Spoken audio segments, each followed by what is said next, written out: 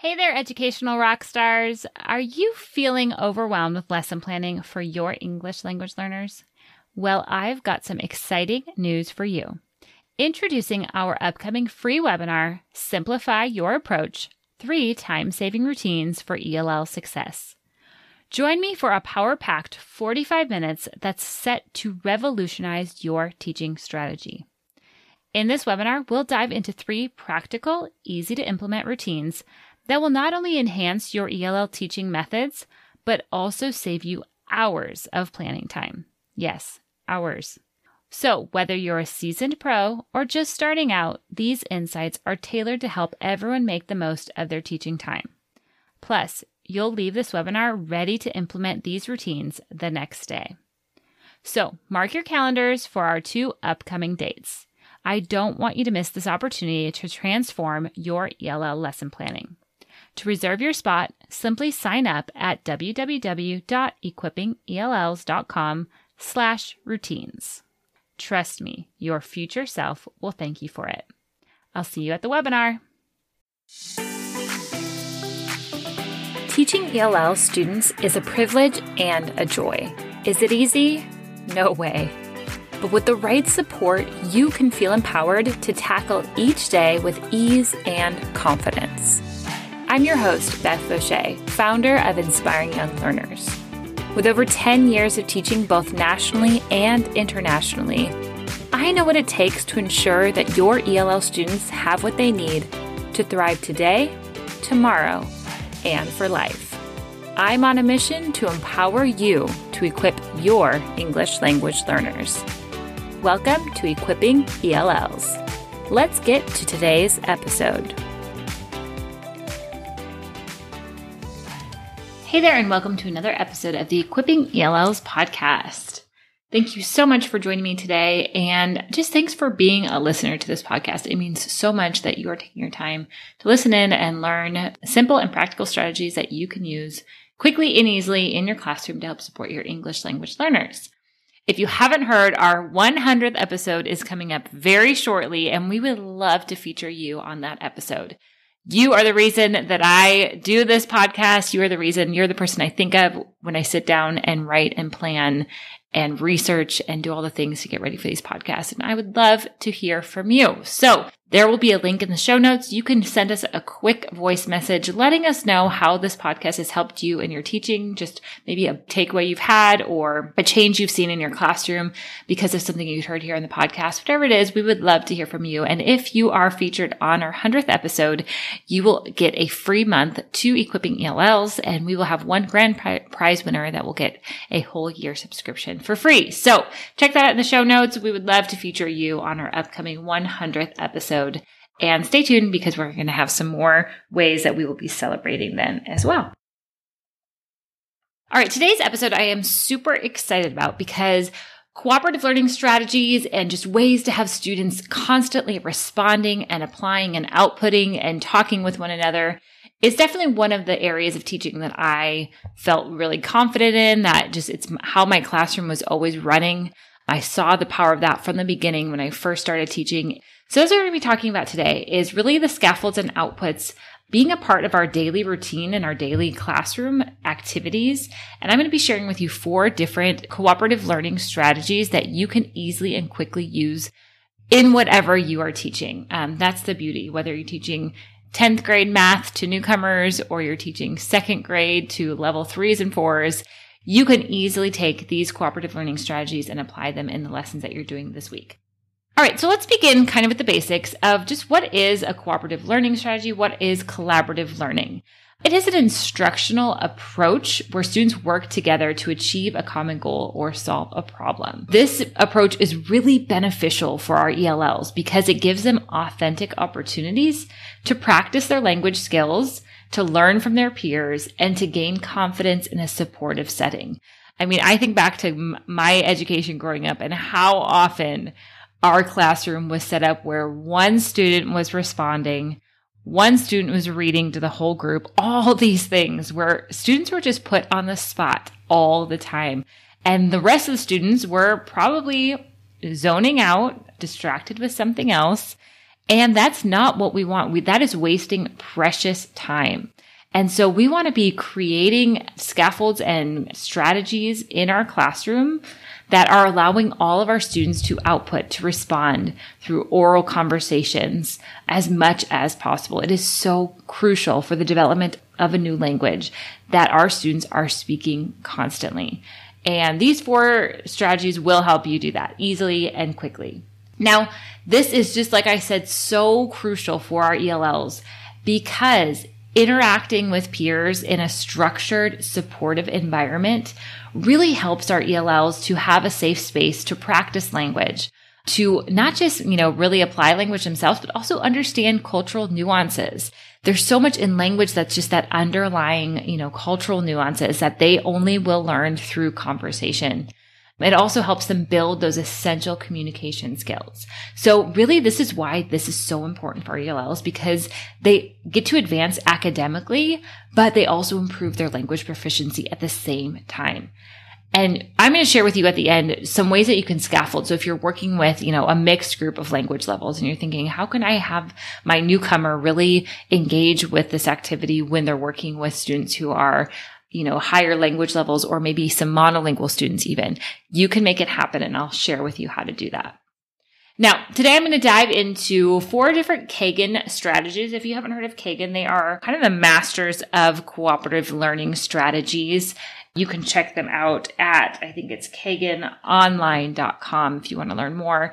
But they are kind of the gurus of different learning strategies that you can use in your classroom that really create that cooperative learning environment. And what they share is a cooperative learning structure really has 3 things. 1, it organizes classroom instruction.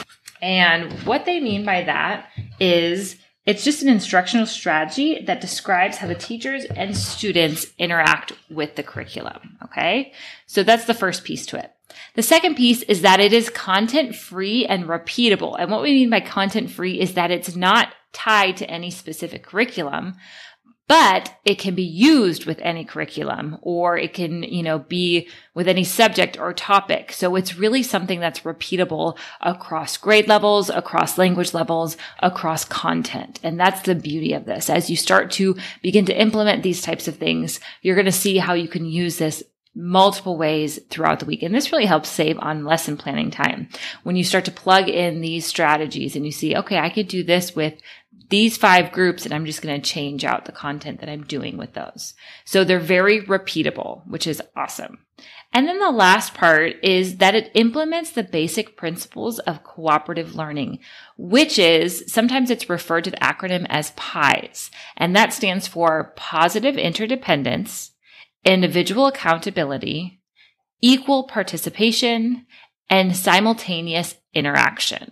Okay, so those are the 4 parts to a good cooperative learning strategy. I'm going to say those again because I think they're really important. Positive interdependence, individual accountability, equal participation, and simultaneous interaction.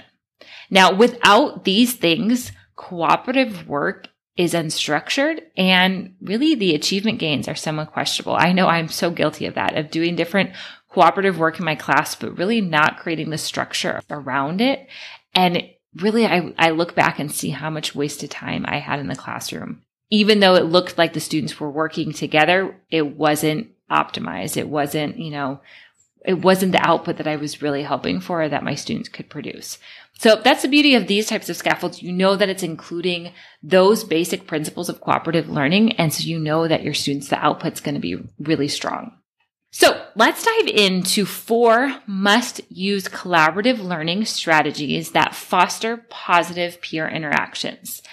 Because that's what the topic is today, really talking about those ways that our students every day can be responding in class through oral communication skills. That is how they will develop in their language learning journey.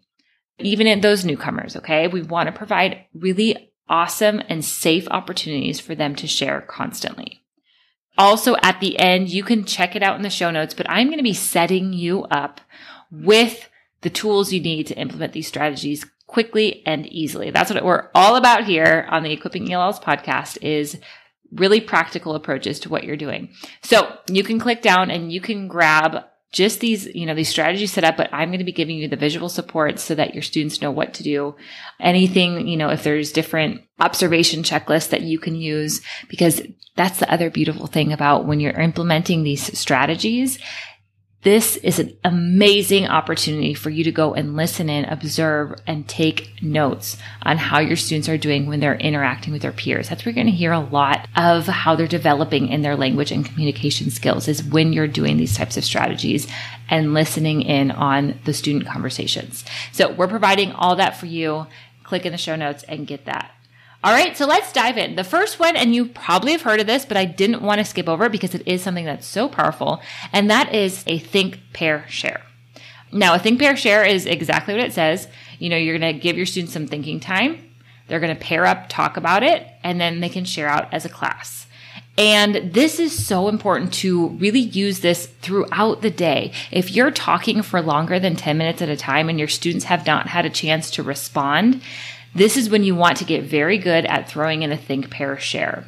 Prompting them with a question, highlighting a vocabulary word, having them think about it, share with a partner what they think it means, or using it in a sentence, anything that they are taking what you have been teaching and doing some sort of output with it. Now, with your ELLs, a way that you can kind of expand on this is to first, when they're thinking, maybe have them whisper in their hand. Okay, a lot of times I would have my first graders just kind of put their fist up to their mouth and whisper into it. And that helps them to begin to develop those oral languages first. Because sometimes when we just say, okay, think about this, if we're not checking in on our students, they might just default to waiting to the share part and listen to their partner and take their ideas. So we want to really challenge our students to really think about what we're prompting them with. Whisper it in their hand first. Now they're going to share with a partner. Usually I would just say, find your elbow buddies, the person next to you. You could do a mixed pair share where they walk around, they pair up. But if you're just sitting and doing a mini lesson and you're doing some teaching, keep it simple. Have them partner up, quickly share with one another their answer to the question or the response. And that, again, is such an amazing time for you to go and listen in on one or two partners, write some notes down, and really get a feel for where your students are at. And then have them share out. And so this, again, think about, a student of yours who really has a hard time with sharing in front of the class. If we just ask a question, where is the setting of this story, let's say, and we call on somebody and we're putting them on the spot, first of all, they're not prepared. It builds anxiety. That's the opposite of what we want. But now think of it in this way. We ask that same question. We give them a chance to think about it independently. They have a time to partner up and they get to hear from a partner. So it either confirms, oh yeah, I was right. I do know what the setting is. That builds their confidence. So now when you say, anybody want to share out, they're ready to share out. They're excited. They're confident over being put on the spot. And now we're tearing them down. Okay, so this is why this is a very powerful strategy that if you are not using multiple times a day, I want to challenge you to start here and start to use this multiple times a day. Now, like I said, we have some diagrams, some visual support so that your students, especially those newcomers, when they see, okay, all of a sudden all the students are looking and partnering up and talking to each other and I have no idea what's going on.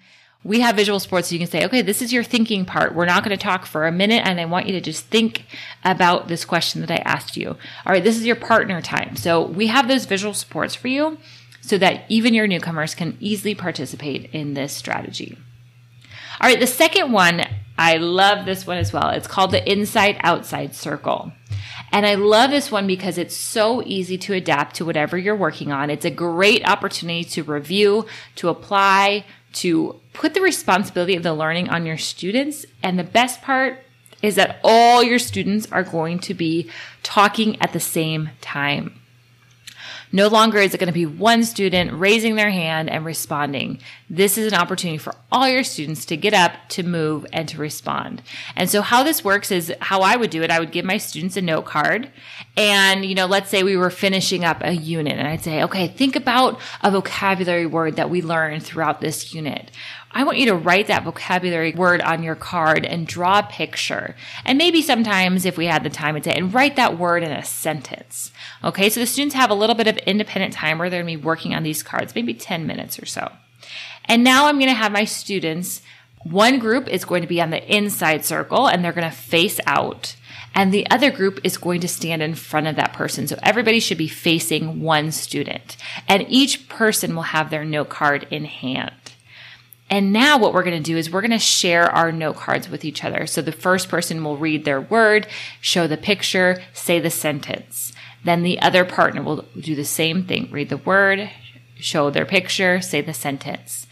And now what's very cool is they are going to switch note cards. Okay, and so this is sometimes an opportunity where I've seen my students will correct their partner and say, oh, you know what? That's actually not how you would use that word in a sentence. This is how you would use it in a really kind and polite way, but they're correcting. So that student instantly is learning and he's getting feedback and saying, oh, you're right. I confused that word with a different one. I'm going to change that real quick.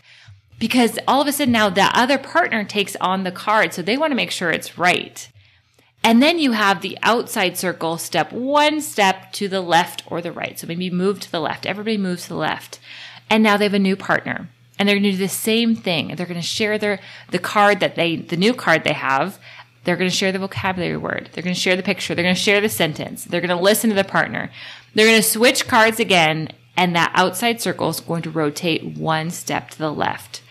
Do you see how the whole class is talking, is sharing? Vocabulary words are being used all at the same time. And the other beautiful part of this is because you're switching cards, after that first initial time, that's the only time those students will have to hold on to the card that's theirs. And that's a lot of fear sometimes just happens when those students are doubting and they're saying, this is all on me and this is going to, I might get made fun of for this. But as they're switching cards, they realize, okay, this isn't about me anymore. I'm just going to share this card that my friend made and I'm going to explain what he put down. And so all of a sudden we're taking that weight off of our students and them feeling like they're on the spot. And now they get to show up and they get to share vocabulary. They get to use it in a sentence. They get to talk about it with their partner while everyone's doing it at the same time. And so that's why I love an inside-outside circle. And like I said, we have some cheat sheets for you where it tells you how to do this, how long this usually takes, but start to really implement these things in your lessons. Each week you could do that with a different topic. You could do it with math words that they've been working on. And it's okay if they're hearing the same word over and over. How powerful is that for our students to be interacting with that vocabulary in multiple different ways? And you could do something besides vocabulary. Maybe you do something that with a story that you've read, or you give them a question and they have to respond to it. There's so many different ways that you could use this strategy. Look for ways that you can start to implement it this week. All right, number 3 is called numbered heads. And again, I love this one because all the students are talking. All of the students are interacting at the same time. You can prompt them with a question, and the students are going to write down their answer. So they're going to put their answers, maybe individually, they're going to write down their answer first. And then they're going to come together and they are going to make sure that everybody's answer is correct. So they're going to look at the answers, they're going to talk about them. They might even come up with one answer together as a group where every person feels ready to share that out and feels accountable, because this is where the numbered part comes in. Each student in your class in that group is going to have a number. Let's say if they're groups of 4, 1, 2, 3, 4, go to the next group, 1, 2, 3, 4. So each student knows, okay, I'm number 1, I'm number 2, I'm number 3, number 4. Now, they don't know who's going to be called on to share. It depends what number is called. But that's why they're going to work together as a group to either create an answer that everyone feels confident and ready to share, or they're just going to check in on each other's answers and make sure that they are correct. And so it gives a little bit of suspense of which number is going to be called, but it helps all the students hold each other accountable in making sure that they are confident and ready to share. So after they've given some time to talk through the answer, maybe come up with a group answer, you're then going to call out a number. So maybe it's, hey, number 2, everybody who's number 2, stand up at your table, and quickly they're each going to share out in the whole class. And again, this is something quick and easy to do. It's not putting one kid on the spot. They've had time to think it through. They've had time to prepare. And so they are ready to share it out. All right, so that one's called numbered heads. And then the last one that I love, and there's so many other ones we could do. I'm sure I could do part 2 and 3 and 4 of this podcast. So let me know if you like these kind of podcasts. But one other one that I really enjoy using is called Showdown. And I love using Showdown because it really puts the responsibility of the learning and the teaching onto the students. And anytime we can help our students feel like they're in the role of the teacher is a good thing. And so how this works is the students will be in groups and one student each round will become the teacher. I've done this before with just as simple as having math questions, just some flashcards at the table. And so the teacher will pick up the flashcard and they'll say, what's 5 plus 3? And everyone will have their own individual whiteboard and everyone will write down their answer. And they'll put it face down. And that student who's the teacher that round will say, Showdown. Everyone will turn their board over and the teacher will check their answer. So the teacher needs to know what the answer is. The teacher will go around and check, and they'll correct anybody if they're not correct. And this takes time. You want to teach your students how to be kind in this and how to give positive feedback and how to correct somebody in a kind way.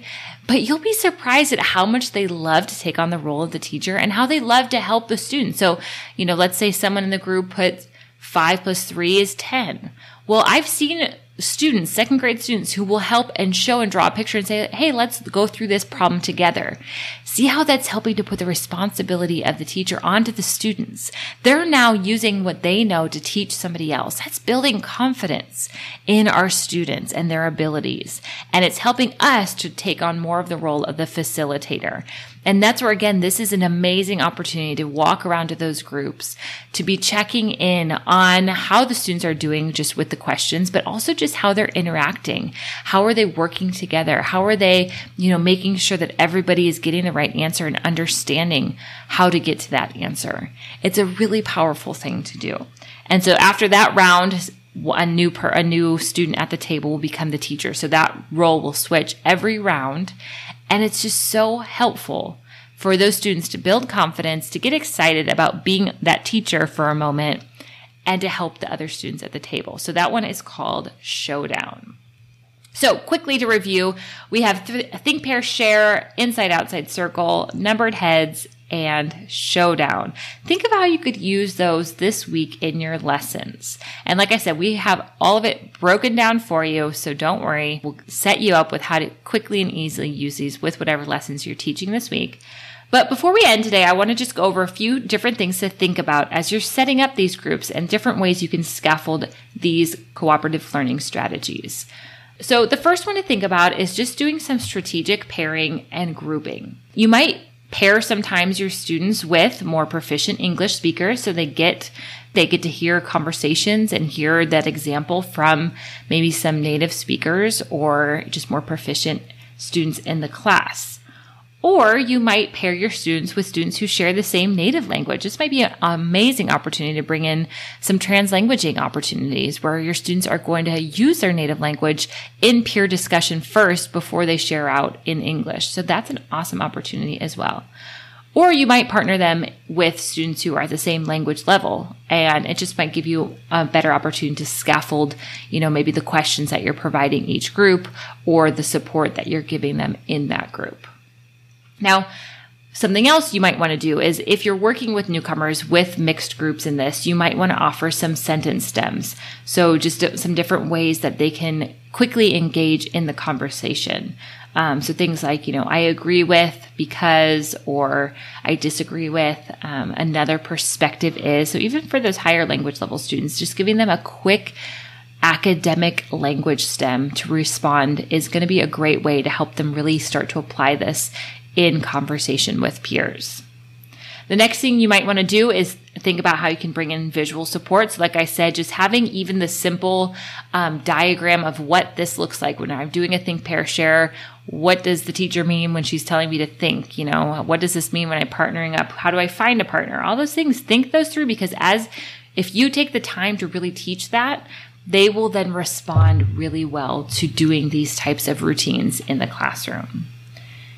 And then the other thing is, like in that last one I just shared, the showdown, just really making it clear of the roles and responsibilities. This is where sometimes cooperative learning can get out of hand or just become, really stressful and create an environment where it's not working very well, is if the roles are not clearly defined. And so, maybe if there's someone who's writing down the response, and then there's someone who's kind of the lead on the response, there's someone who is the teacher on this, in this example, whatever it is, just being clear of defining the roles or defining who's going to kind of take charge when they're in this cooperative learning structure, and making sure that it's not always the same person. So that's something to be aware of, that, that we have those natural leaders in our classes. And even when you have your groups of your ELL students, sometimes those who are confident and more strong in the English language, they tend to take the forefront quickly and easily, which is great. But we want to make sure that all of our students have that opportunity to take the lead. Even if they're newer in learning English, we want to give them that opportunity. So doing something like that, it provides that structure and the purpose to interactions, and it really helps them to run smoothly. So I hope that you have some good ideas going forward into this week of how you can be using these cooperative learning strategies to really have opportunities for your students to be outputting every single lesson that you are teaching. Really reflect and think about how much teacher talk time you have going on in your class and how much student interaction time you have, and try to really pull back on your teacher talk time and push more for your students to be able to respond. That is going to help them grow in their language journey, I promise you. So thanks for joining me today. I will be back next week with an incredible guest that you do not want to miss out on. We're going to be talking about linguistic scaffolds. So I'll see you then. Thank you for joining me in today's episode. All links and resources mentioned can be found in the show notes. If you're looking for even more support and done-for-you resources created specifically for the needs of ELLs, head to inspiringyounglearners.com. I'll catch you here next week. Until then, take that next step to keep equipping your ELLs.